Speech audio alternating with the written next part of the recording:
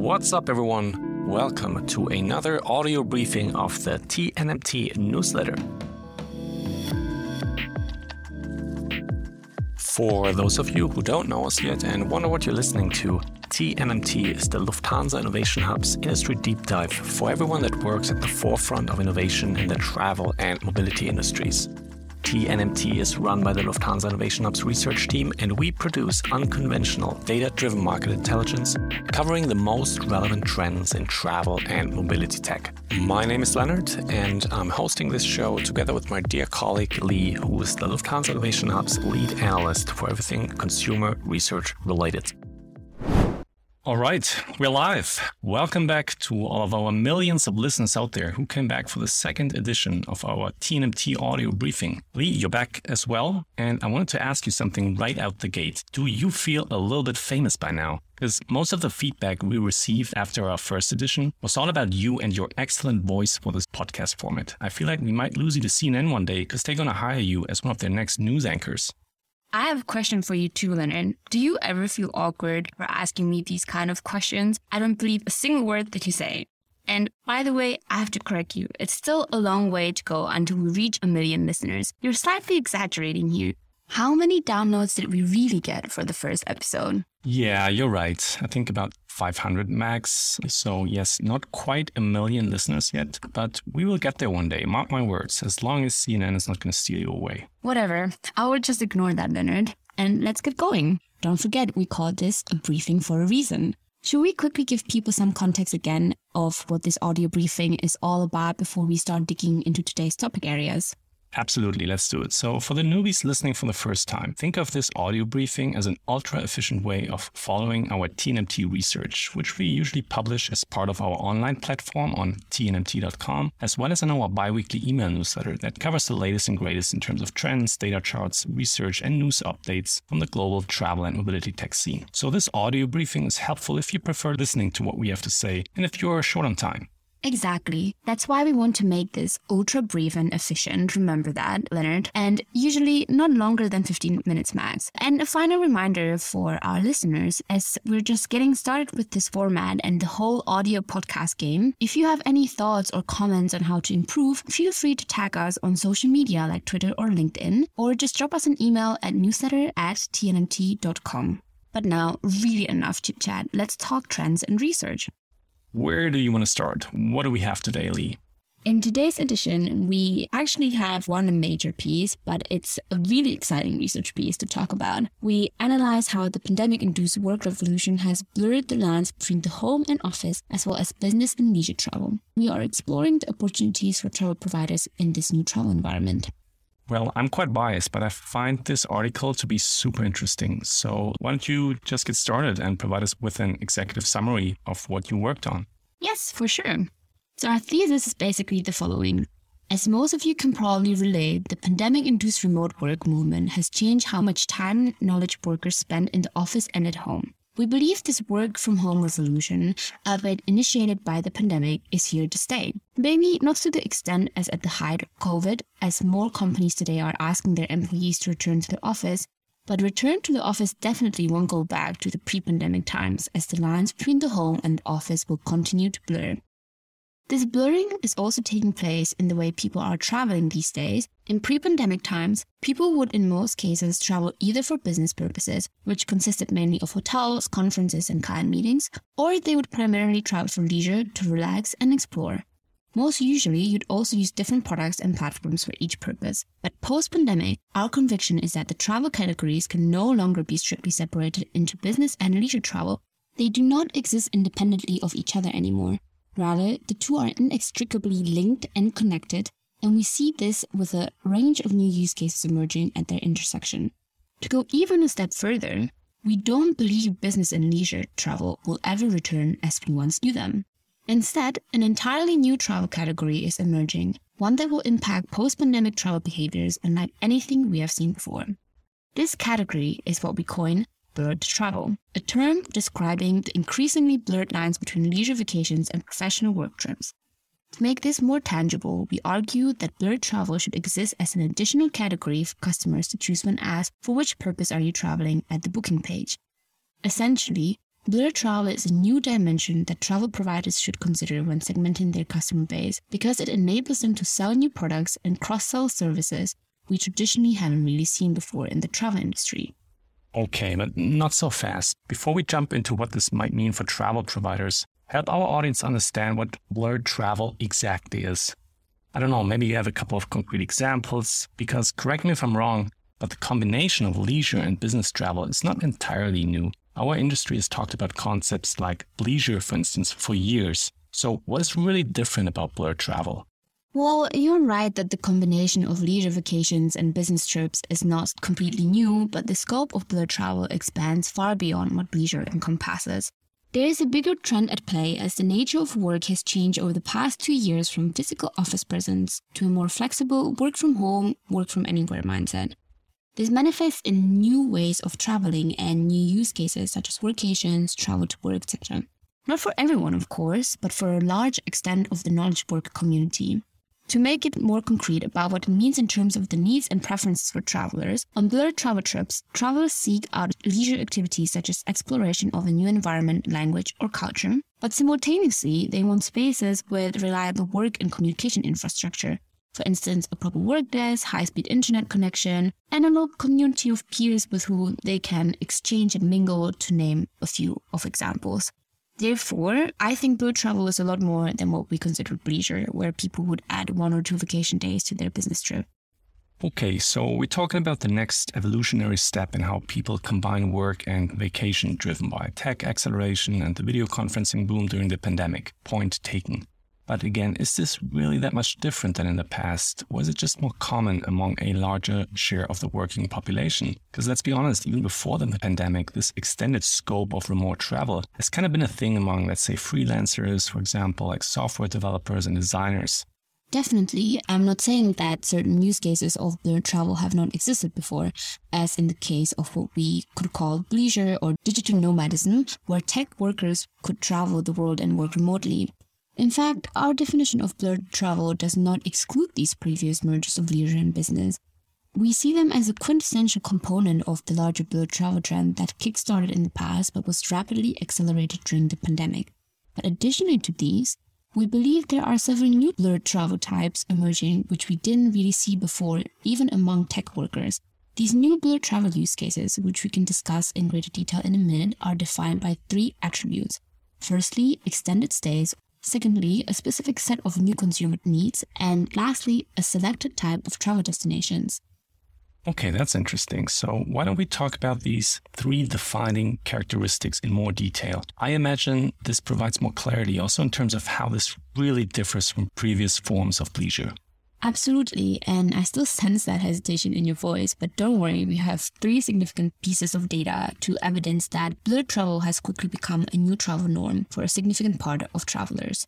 Let's run through the data. Firstly, on Airbnb, long-term stays, which are defined as trips for longer than 28 nights, are at an all-time high.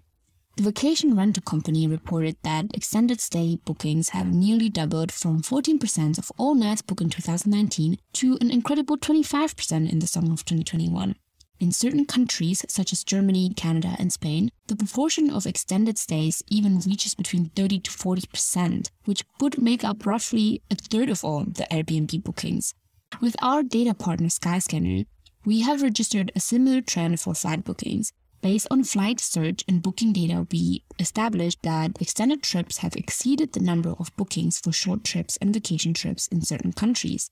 In Thailand, for example, share of long-term bookings has increased from 29% in 2020 to 41% in 2022.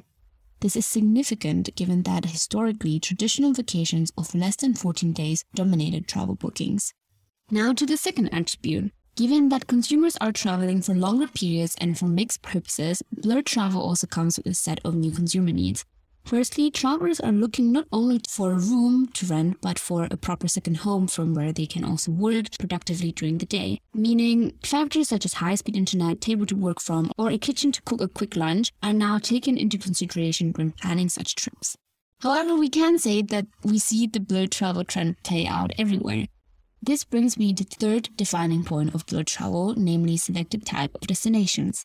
More specifically, we found out that Google searches for travel and remote work in countries such as Portugal, Spain, alongside with Mexico and Costa Rica, saw over 1,000% increase in last year. Thailand, Vietnam, and Indonesia also recorded a recent surge after reopening according to Skyscanner flight booking data. Looking deeper into these set of destinations, there are a few attributes they have in common. Warm weather and a tropical exotic environment, a balanced mix of busy life as well as outdoor activities, for example, beach, mountains, or water sports, and most of them also have a favorable policy for tourists and expats such as digital nomad visas or taxes. These attributes make these type of destinations a perfect place to combine both your professional work needs as well as leisure needs, which is why we believe they are also so strongly associated with blurred travel. Those are some very persuading figures. Thanks for sharing. By the way, how confident are you that this trend will prevail post-pandemic as well?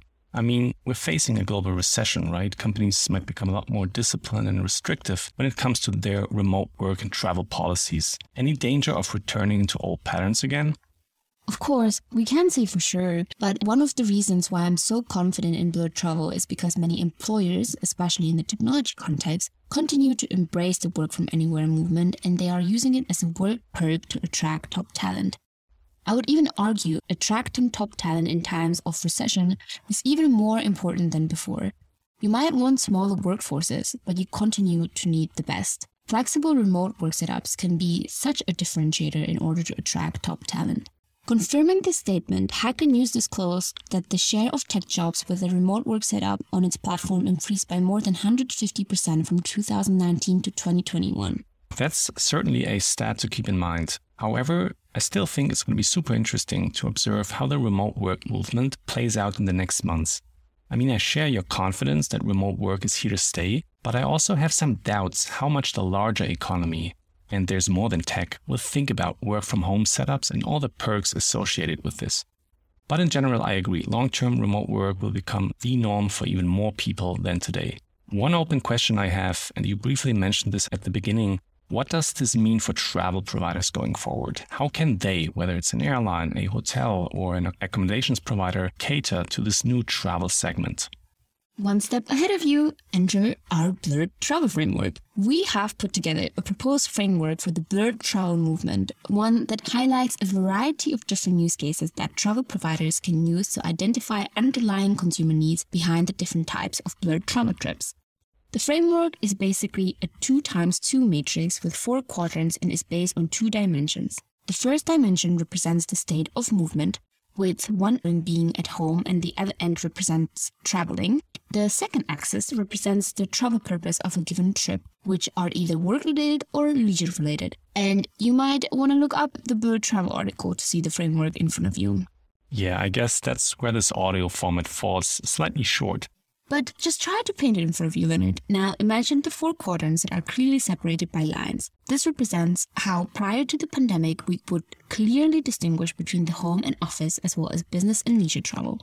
It was easy to draw a line between work life in the office and private life at home. And it was similarly also easy to tell when people were traveling either for business purposes or primarily for leisure to relax. However, as previously discussed, the lines between these categories started to blur amid the pandemic. In some cases, these quadrants even started to blur within each other. For example, the category of the home has expanded and has become the home office, from where people also work rather than just use it for personal reasons. Most importantly, though, we identified 5 new blurred travel use cases that have emerged at the intersection of these 4 quadrants. For the sake of time and the audio format, I'll give an example of just 2 that I find most interesting, namely travel to work and workations. Workations are trips involving temporary moves to different locations from which people can work and engage in vacation activities. Many of these destinations are often leisure destinations. During the day, people work, but during evenings and on weekends, they can still enjoy new cultures, languages, foods, climates, and experiences, ones they would usually take standalone trips for. Travel to work, on the other hand, happens when people move out of proximity to their office to a remote location or one near to their social circles. As a result, they must commute to the office, which might be for 1 or several days, and include overnight stays during the work week. But now back to the topic. The bottom line is the post-COVID travel era will be characterized by these blurred travel types as the pandemic has made working from anywhere more widely accepted by employers and adopted by workers. With this shift in ways of working, we expect that travel behavior and needs will also be redefined. Thanks for the framework, Lee. And yes, we do like frameworks, but you still didn't explain what are some of the ways travel providers can actually exploit the blurred travel movement.